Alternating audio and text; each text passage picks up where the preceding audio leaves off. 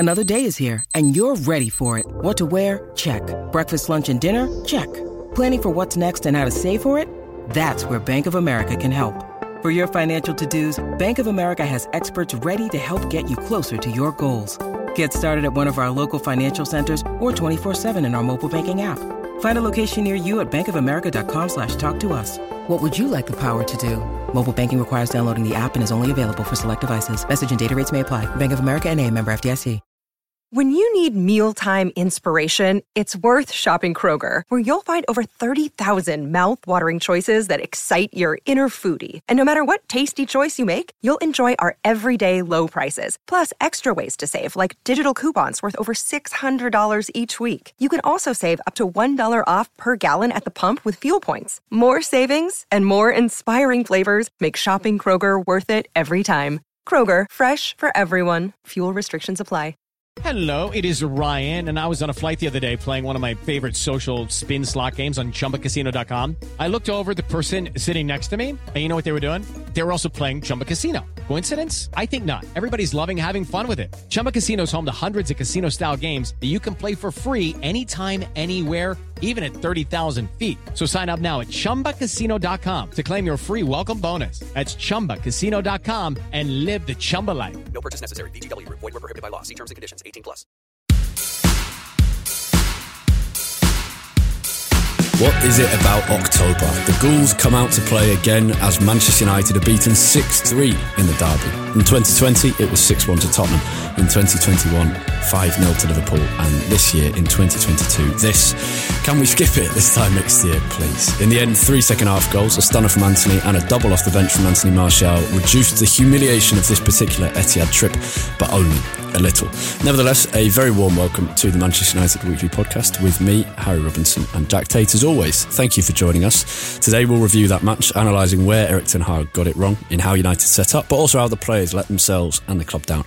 Again, we've heard that one before a few times over recent months. Later in the show, it's a tale of 6-1s for the under-18s and under-21s against Blackburn, 1 win and 1 loss for them, and a draw in the Conti Cup for the women. Jack, let's dive in and let's use one of our patron questions. Marek Garbowski says, how would you explain such a vast difference between the first team performances over the last month against the derby humiliation? He says it's the same players, but such a different performance, or rather lack of it. Is it a psychological issue or simply not a right mix of players creating this United team?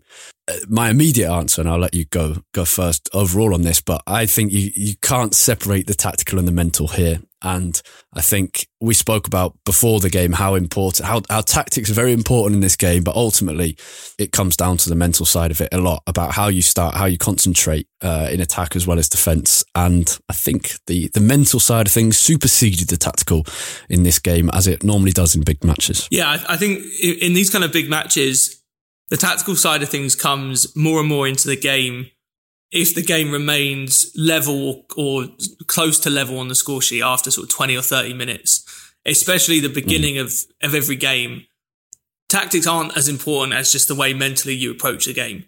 And I think, to be fair, going into the game, that was actually probably the one thing that I wasn't too worried about from this United team, actually, from the way that we reacted. You look, especially from the Liverpool game, the Arsenal game, even like Southampton and Leicester. I think this specific 11, and it's been pretty much that same 11 for the last sort of 4 or 5 games, have proven themselves to be quite good in the way that they approach these games, and at being relatively mentally strong and having the right intensity when they come into especially big moments in games.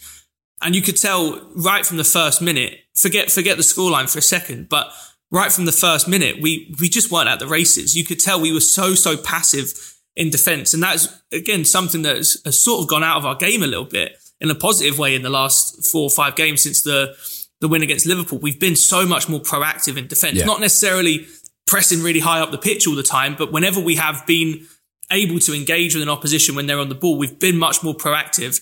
And I mean, City were playing around us as if we weren't there. And I understand that City are a very good team and they can do that at times, but there's a way that you go into a derby, any game, but especially a derby, and you cannot have a start as bad as we did, and it set the tone for the whole game.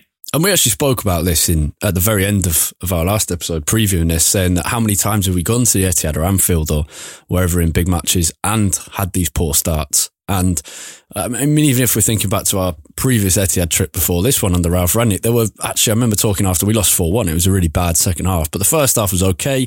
Rangnick tried a slightly dodgy Bruno's a false 9 thing, which actually the first half kind of worked, but we conceded in, I can't remember exactly how many, but the opening 5 or 10 minutes, and it just laid the foundations for a big City win. And that's what happened this time. And it seemed to be what Ten Hag was focusing on post-match as well. The two other really heavy October defeats you mentioned as well.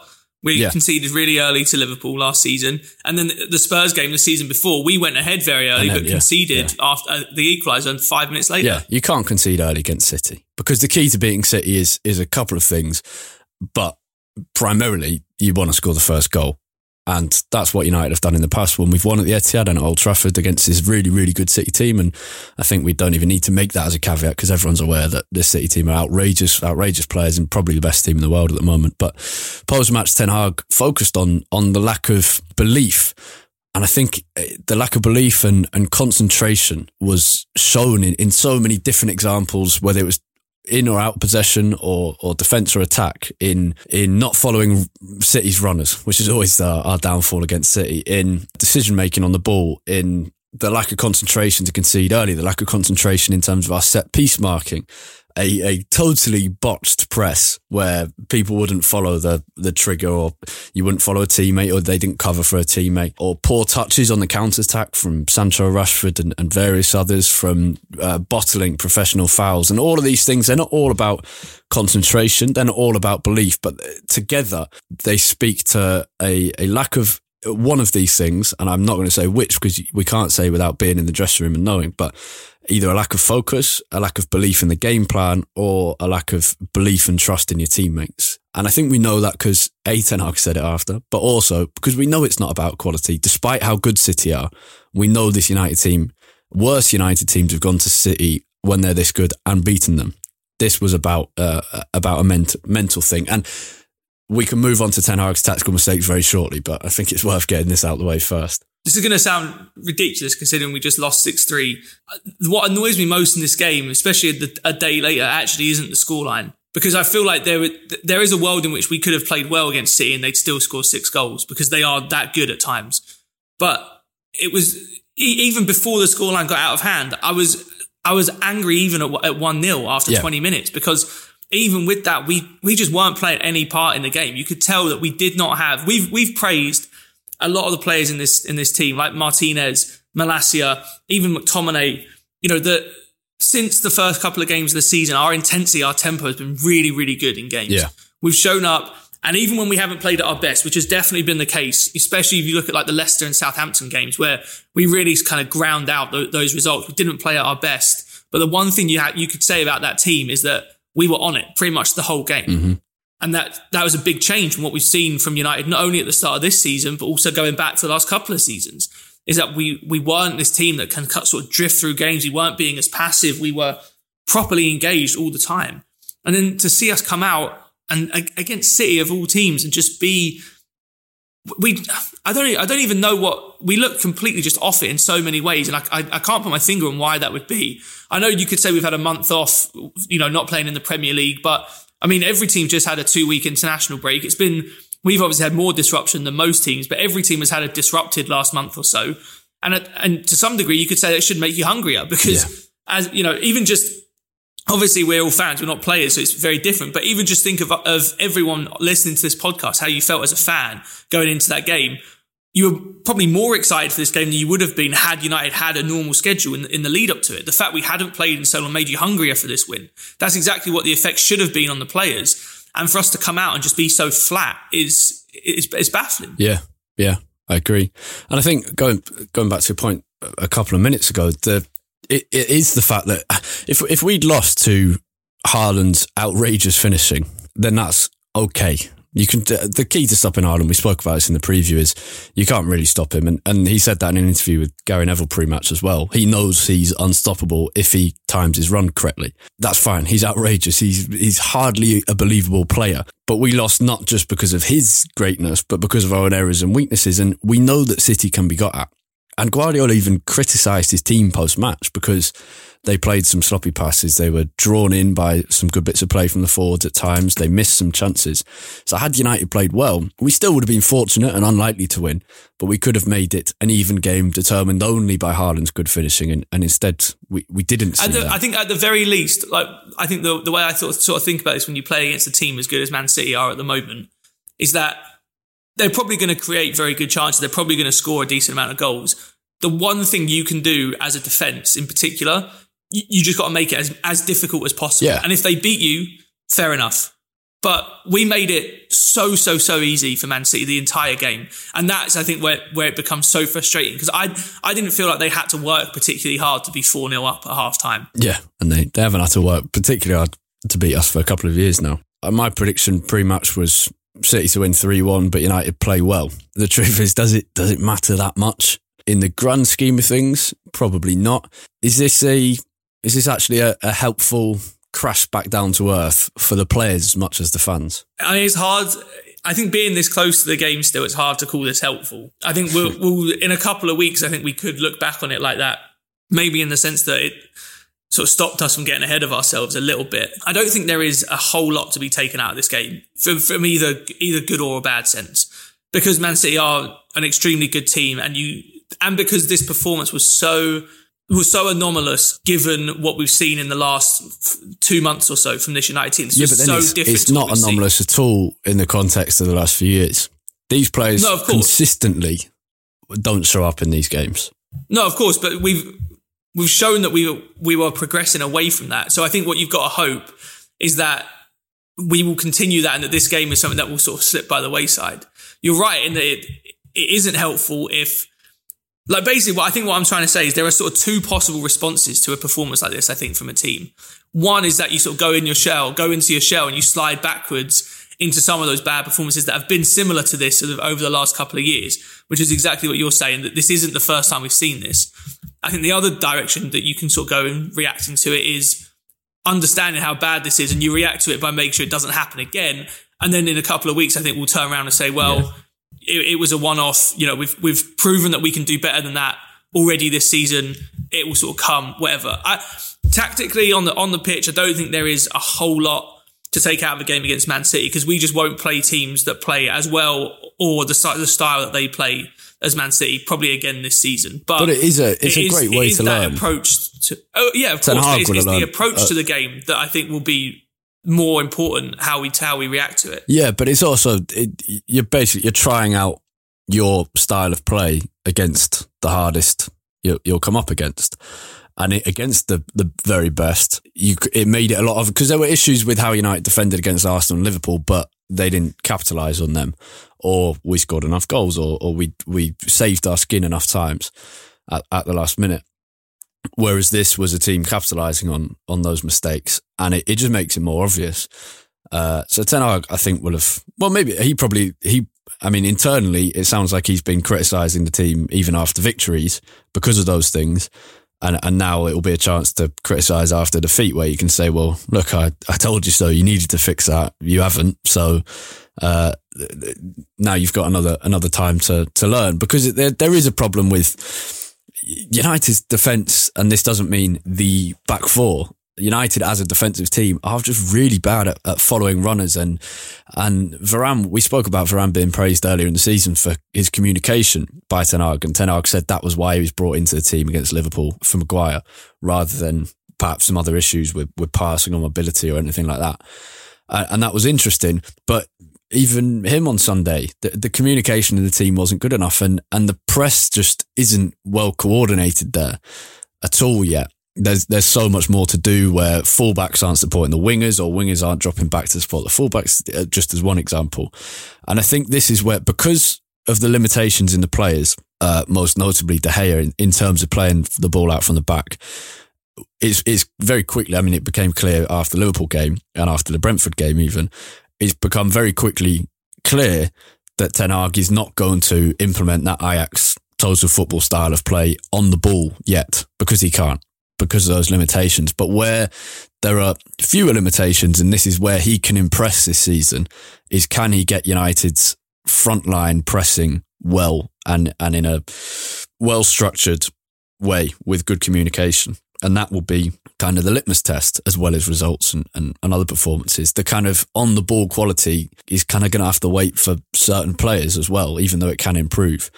And that's still looking pretty poor at the moment. And that's not to say it's his fault, but we spoke about him passing his first big kind of hiccup, his first big test after Brentford and Brighton. This is the second one, is how does he respond to this with 8 games still to go in October? Yeah, I mean, that's going to be the important thing now. I think tactically against Man City, there were two things I think that I think stood out to me the most tactically in this game. Before I say that, I also thought it was funny that every single time we play Man City, I feel like we say on this podcast, Harry, that, we'll probably concede from a set piece and then runners from deep. And we conceded. Yep. The second goal was I think, from a set piece. And then, this is what I mean. If it had just been Haaland brilliance and De Bruyne brilliance, fine. But it wasn't. City weren't. City are insanely good. And a couple of their goals were brilliant. But some of them were really poor. And I thought the second one was a bit unlucky because it was Eriksen marking Haaland, and had Varane not just gone off injured and been back on the pitch, he would have been marking Haaland.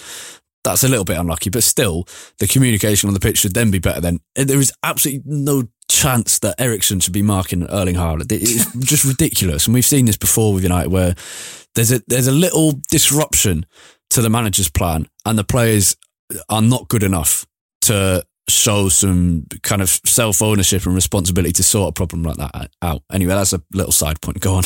It is not as if we didn't have time to sort that out. Varane had been getting treatment for about 3 minutes on the pitch. Yeah. Like, they had ample time to figure that out. But the two tactical things that I think I noticed, one was just that in midfield, thought what Man City did really well was that Bernardo Silva pulled into their left channel, our right back channel, so often in that first half. Yeah. Especially after Dalot got that yellow card after like a minute and a half. They were just targeting that side so much. And then McTominay, I think understandably, would follow Bernardo Silva into that channel. And he ended up in the right back position so many times in the first 5 or 6 minutes. I think he was even out there in the build up to the first goal. He was in the right back position where Bernardo had drifted into. And then you've got Fernandes and Eriksen basically as your central midfielders trying to mark that area where De Bruyne is operating, which is never going to end well. I think that was one thing where we just didn't seem well prepared for how to deal with players drifting into spaces that you might not expect, which is a hallmark of, regardless of the fact that we might not have known to expect specifically Bernardo Silva going specifically to our right back channel. The one thing you expect when you play Man City is that they're very, very fluid and players aren't going to stick to their positions. We needed to be better prepared for that. And then the other thing in defence, again, was we just seemed a little bit, it seemed like we didn't know what kind of defensive structure we wanted to play in. It seemed like we weren't committed to either a high press or even a mid press or in a deep block. But I think that's the belief issue Ten Hag was talking about. Yeah, I don't think he was talking about belief on the ball, because we didn't get the ball very much. And I don't think confidence was the problem there. There was a couple of poor touches. There were a couple of bad decisions made by, for example, Anthony shot twice where he probably should have passed it. Bruno played some ridiculous balls, as he always does. One of them came off, most of them didn't. I don't think that was what he was talking about. I think it was about the confidence in yourself to be aggressive and proactive in pressing, in your positioning, in stepping into a challenge, and also having the belief in your team, the belief and trust in your teammates to back you up, which is what Liverpool were so good at, did so well for so many years now. And right now that seems to be off. And I was watching Match of the Day on catching up yesterday, and Klopp and Alisson, after their draw against Brighton 3-3, both talked about that lack of confidence. And I don't think it meant a lack of confidence in attack. I think it's the trust in your team. If Ten Hag, we know Ten Hag's system from Ajax is and this is the same with Klopp and God, I mean, it's the same with most teams, but some teams like Solskjaer's are more about individuals. It's so crucial that every part of the team's working to support the other one. It's all a big circle. Everyone relates to another in terms of cover and responsibilities. And I don't think that belief, Ten Hag's managed to transmit that belief yet in terms of being aggressive and proactive in how you defend, because there was many examples where Anthony would go up and press on the right wing, and Dalot would be just either not go at all, which we've seen plenty with United in the past, or just be a little hesitant in it.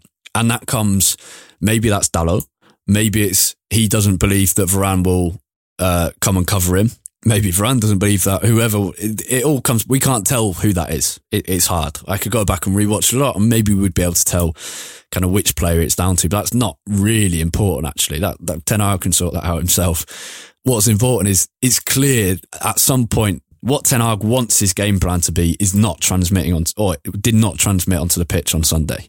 He also made some errors himself, and I don't think he reacted quickly enough and adapted the team quickly enough. I think Casemiro should have started all this, but it's clear that the foundations of his game plan were not transmitted onto the pitch by the players, and I think that's probably belief and confidence in it from the players. And that's something that naturally will take time, but I think what you hoped was that, especially after a longer time on the training pitch than we expected we'd have, given all the cancelled games before the international break, that might be something we would have improved at since the last time we saw United. But that is naturally something that will take time to bed in, because it is a new way of playing for these players, and it is of all the defensive styles that you could try and play with, pressing high up the pitch is the one that takes the most coordination and the most trust in all of your teammates. It's something I can remember going back to pre-season. I remember us talking about how, United had looked pretty good at pressing much higher up the pitch at times, but the issue was often with the fullbacks not sort of being included in that. And I don't actually, to your point, I don't think that's necessarily, like when that happens, I don't think it's necessarily the fullback is the one at fault. I think it's more just the entire whole is not working properly yet as a unit, so that everyone, it needs to become almost like second nature, that you see someone making one move and you know exactly that you should be going in tandem with that. And it's just something that's going to take time for this United team. And it's about kind of similarly to what we talked about on the ball with Ten Hag. At what point does he try and become this playing out from the back and sort of playing more like he did at Ajax on the ball? And he's sort of been a bit more pragmatic than that in the last sort of month or so. How do we go with that off the ball as well? At some point, I think that Ten Hag will want to make this United team a side that is going to press really high up the pitch and will be that really well drilled, really cohesive unit that will be able to know where they should be given what other players are doing. But until we get to that point, how pragmatic is Ten Hag going to be in making us maybe press a little bit deeper, or maybe not have much of a press at all and sit deep? I thought that was just the thing that was missing against Man City. It was a little bit of nothing of everything rather than just going all in on one way of playing. Are we going to just sit deep as we have done at other games against City? And it's not great to watch, but it can be effective. But it didn't seem like we committed to that. You cannot beat City at their own game. No. Oh, and it also, watching the game, it just showed again the value of having a goalkeeper that you can trust and rely on with the ball at their feet, because the couple of times where we did manage to put a decent press against Man City, they're effective. It's like they're playing with an extra man on the pitch because of Ederson. And as soon as you try and then close him down, he's so good at playing those balls. If he's got, I can't even count the number of situations in this game and just in City games in general where Ederson will have a player sort of shutting him down from either side and he just plays a pass straight through the middle into midfield and then City are away. Yeah. I thought it was interesting actually, quite a lot of the game we weren't pressing him. We were kind of setting up in there'd be three players, Rashford, Sancho and Antony would sit on the defenders, but because there's not that much point pressing Ederson because he'll get himself out of it. And instead we sat there, so I didn't mind that. But then Ederson's just so good that he can, we've spoken about this with De Gea. De Gea hasn't got that. De Gea can do long passes quite well actually. What he can't do is that medium distance one to either very high up fullback or to a winger who's dropped deep or to the centre mid who's gone wide or something like that. Whereas Ederson, it was also that even when we did get in, because you're right, we did get in some decent positions there where we sort of let Ederson have the ball and sort of said, all right, then let's see what you can do. But the problem again is just that we're not good at tracking runners. Yeah. And Man City have very good movement. So even if you manage to get Ederson maybe stuck for 5 seconds or so, you then don't track runners properly and they can play through us. It's like watching a nature program. It all goes in slow-mo. It's like the inevitable every time. Every time you watch a nature program, you know the lion's going to eventually get like the springbok or whether it's in the sea or safari or whatever. And you know every time that City are going to do that to United. And then you see kind of the flapping around trying to escape where, like that, before they even went 1-0 up, the chance where McTominay blocked one, De Gea saved one. And then, It was like that's kind of the flapping around. The Sharks like got the seal in his mouth and he's waving him around, and that's United kind of just flapping trying to. And we got free, and then eventually you're bleeding, and then you're suffering, and then finally the kill comes in. It was pretty brutal. It often is against City. Any positives? I think apart from. There's Anthony and Martial. I should have said that the other way around to avoid confusion. Martial and Anthony. But also I think there's some obvious changes to make, which is also helpful. Yeah, Martial, I think, was the biggest bright spot when he came on. I mean, we said before the game that he was the kind of striker that would suit this match. And I think we've already seen if he can be at his best, he still has a lot to offer this United team just because of the style that he plays. I think it benefits so many of our other players having Martial in that role. Anthony, I've got to say, I've been a bit disappointed so far with Anthony's general play. I thought he was going to be more direct and a bit more. I don't know what. It's not just pace. I just thought everything he does seems a little bit slow. But in the second half, he did grow into the game, and you saw with the finish and his finish against Arsenal that. There is a lot of talent in there, and the way he can strike a ball, we need to make better use of that. I just think in some games, I'd actually really like to see, as much as I really like Sancho, I think he's played really well this season. I'd like to see us line up with Anthony and Rashford out wide, because I think sometimes when we play Sancho and Anthony, especially in games like this against City where we don't see much of the ball, I just think sometimes having both of them on either wing, it can stop us from being able to stretch the game as much, because neither of them are wingers that are really going to go past their man on the outside. They much more want to come inside and sort of link the play better with whoever's playing at striker. So yeah, I'm intrigued, especially in a bigger game, to see Anthony and Rashford on either side with either Martial or Ronaldo up front. Yeah, to be fair, that's what I thought he'd start, and I think he should. Martial's fit enough to come on, so I think Martial should have started that game. Because the two things United really lacked were Casemiro and Martial, effectively, in that Eriksen is not designed for that role and was guilty of not following his runner too many times, not doing the professional foul when he needed to for the fourth goal, I think it was. And the Foden goals a couple of times, Eriksen just didn't follow his man, and then obviously he was beaten at the corner, but that's not his fault. Casemiro in kind of pretty much all 6 goals would have been better. Would he have stopped them? That's impossible. It's a hypothetical, who can say? But I think he would have suited that a lot better. And that's what Michael Plant was saying, and we spoke about it a bit in our preview as well, that it seems weird to drop Eriksen having done so well, but Casemiro probably would have been a lot better suited to that.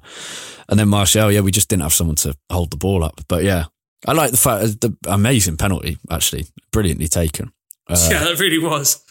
Maguire Euros shootout-esque. I also thought his other goal, following the shot from Fred, was really positive, and putting his head in where he could get hurt, which is something he's often been criticised for by Ole Gunnar Solskjaer several times publicly. So that was good. The Anthony goal. Fred, go on. So yeah, go on. I was just going to say the Anthony goal. We spoke about equality, but when was the last time a player that isn't Ronaldo scored something like that just out of nothing? Yeah, true. Because there's been great Bruno goals, but I don't know.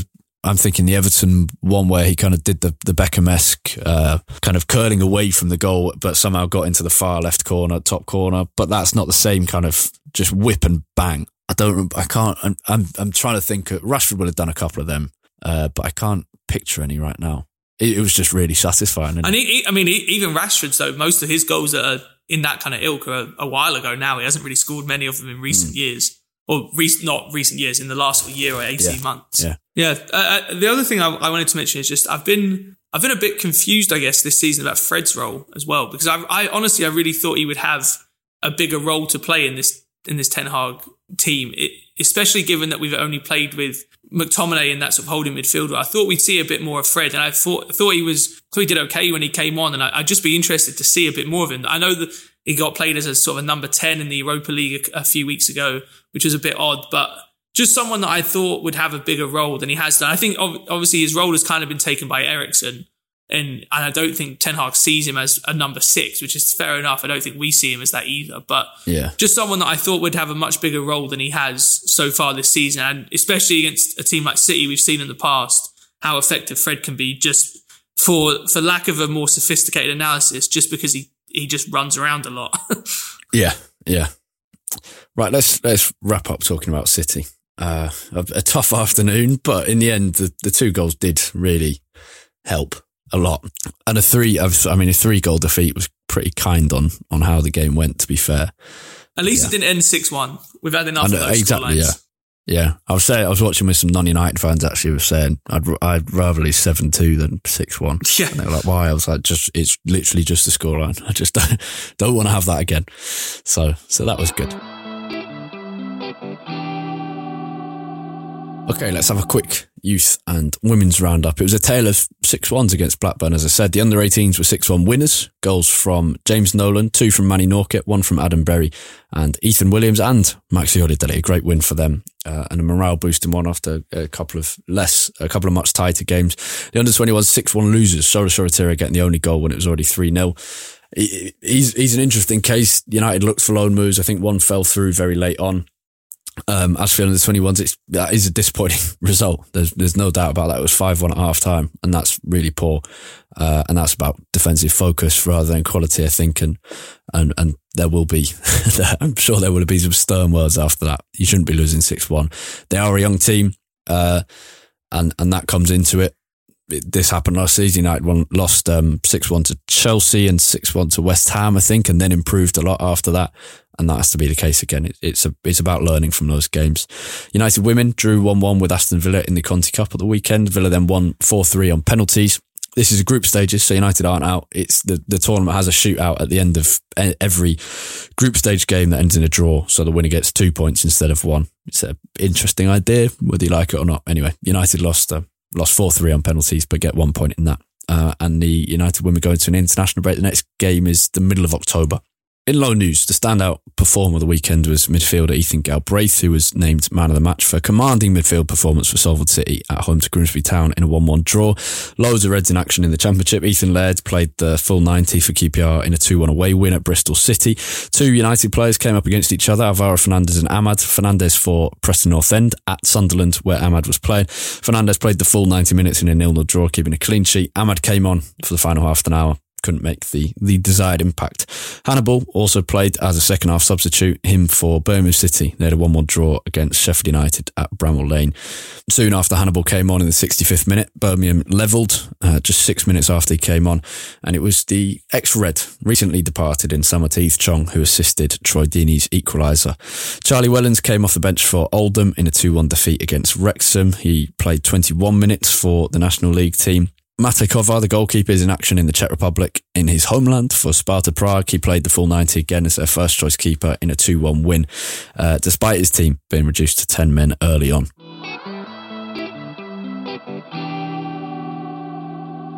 Okay, Jack's had to run off due to work commitments, so it's just me to conclude the show as we look ahead to Thursday's game against Omonia Nicosia. Thursday night, 5:45pm UK time, the early kickoff, 2 hours ahead in Cyprus, so it'll be 7:45pm local time in Nicosia, which is the capital of the island. It's a really interesting away trip, this, and really exciting one. I'm off on Tuesday evening, and just been reminded, I'd kind of forgotten and almost out of disbelief that it could be so hot in October that it's going to be about 30 degrees there for the couple of days that United fans are in Nicosia. It's going to be a properly good turnout of United supporters. So about 600 of us who went to Moldova, and that was kind of a mixture of lots of English Reds and lots of Mancunian Reds, but also lots of Europeans. So I spoke to Reds from Ukraine, Poland, the Netherlands, Norway, which you always get on European trips, but I think when it's slightly further afield, harder to get to from the UK, sometimes it's a bit easier from within the European continent itself.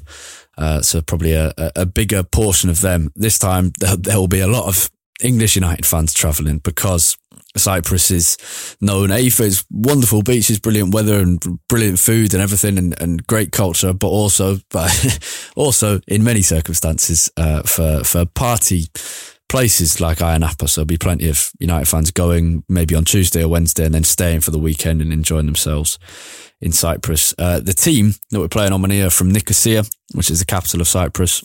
It's one of the few kind of Cypriot towns, at least on the Greek half, which is the southern half of the island, without a beach. So it's very different. You don't fly if you're going to the Greek side. You don't fly to Nicosia. Instead, you fly to Larnaca, which is on the beach, or Paphos, which is a bit further away. But it's a really interesting place, Nicosia, and the club's interesting as well. Nicosia is Europe's last divided capital. There's a United Nations buffer zone in the middle. You can expect soldiers there and elsewhere, but it's a very safe place. It's been divided since 1974. Omonia from the Greek southern side of the island and of Nicosia, the northern side of Nicosia and of Cyprus is Turkish claimed. But yeah, Nicosia is different. No beach. There are good ones close by.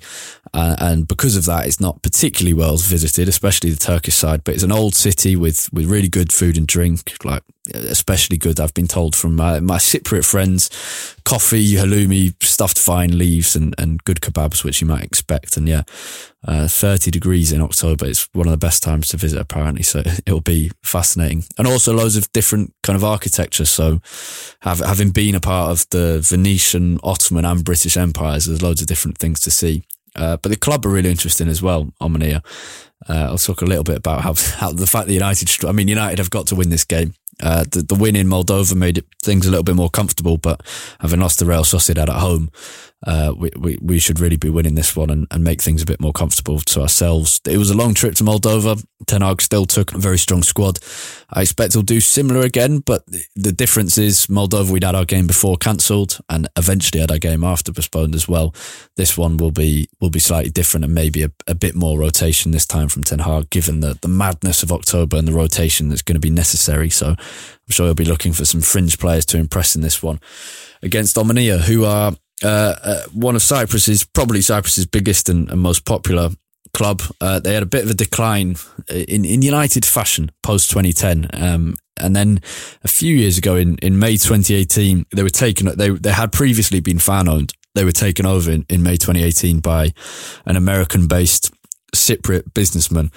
And at that point, much like United in 2005 with the Glazers, their very left-wing socialist ultras group, Gate 9, who had been supported the team had been formed since 1992, ended their support of the team and instead founded a new club, the People's Athletic Club Omonia 29M. 2 months later, they now compete in the second division. I found this especially ironic, given that Omonia means unity in Greek. Omonia managed by Neil Lennon. That name will be familiar to most of you, the former manager of Celtic, most notably. He took over in March 2022. They had been managed before that. His predecessor was United's treble-winning defender Henning Berg. He won the title there in 2021, but then had a terrible few months. And so it was replaced by Lennon, who won the Cypriot Cup, got a position in the Europa League playoffs, and they beat Ghent 4-0 on aggregate in the playoffs to come through into the group stages. As a club, they've been, since their kind of resurgence since 2018, funded by the new businessman and the lack of fan ownership. They've been in and out of European football. They were in the Europa League groups last season. They finished bottom in a group of PSV, Panathinaikos and Granada. And that was 2 years ago. And last year they lost in the playoffs to Royal Antwerp on penalties and played in the conference instead, where they were in a group with Basel, Karabag and Kairat and finished third. United have been to Cyprus before, never played a Cypriot team. This will be the first time or first competitive match against the Cypriot side. But we did play in this stadium, in the GSP Stadium, in 2002. October 2002. We couldn't play in Israel because of various reasons. So played Maccabi Haifa, and United fans who went there remember it as one of their, most memorable, most enjoyable trips. So I'm very much looking forward to going to Cyprus, fly on Tuesday evening. I know we've got quite a few Cypriot listeners. The number of United fans in Cyprus is amazing and I love it. And I know we have a few Cypriot listeners to this. So any recommendations for Larnaca, where I'll be flying to, or for Nicosia, the capital and where the game will be held, would be very, very gratefully received. That would be excellent from some of our Cypriot Reds and Cypriot listeners. And if you're going to be out there, just drop me a line on Twitter. We can meet up for a beer. Otherwise, there's not too much to say about the game itself. You just hope we win and hope we can rest a few players. And that is the very nature of the Europa League. So I won't dwell on that too much. But yeah, we'll wrap up there. Thank you very much for listening, everyone. Thank you for your support. If you're enjoying the show, please take the time to leave us a review on whatever podcast app you listen to. It really helps us. Or if you've just got any feedback, any suggestions, let us know, either by tweeting or direct messaging or whatever form you like. Suggestions, features we could include, things we could talk about, people we could talk to, then we'd love to hear them. For Jack's thoughts throughout the week on the game, we'll be speaking to you on Friday morning. He'll be hosting. I'll be sending a couple of clips from Cyprus. He's on Twitter at UTD Tate, that's TAIT. I am on Twitter at Harry Robinson64, and the podcast itself at UTD Weekly Pod, that's POD at the end there. And you can go to our Twitter to find out how to become a patron of the podcast and get bonus Q&As at the end of every Tuesday morning show, as the patrons are about to do so. So patrons will speak more in a second. Everyone else, thank you very much for listening. Thank you for the support. Have a great week. Goodbye.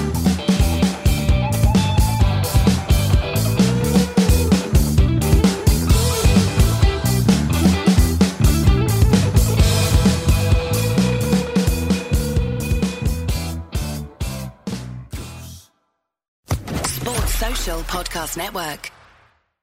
With Lucky Land Slots, you can get lucky just about anywhere. Dearly beloved, we are gathered here today to... Has anyone seen the bride and groom? Sorry, we're here. We were getting lucky in the limo and we lost track of time. No, Lucky Land Casino, with cash prizes that add up quicker than a guest registry. In that case, I pronounce you lucky. Play for free at LuckyLandSlots.com. Daily bonuses are waiting. No purchase necessary. Void where prohibited by law. 18+. Terms and conditions apply. See website for details.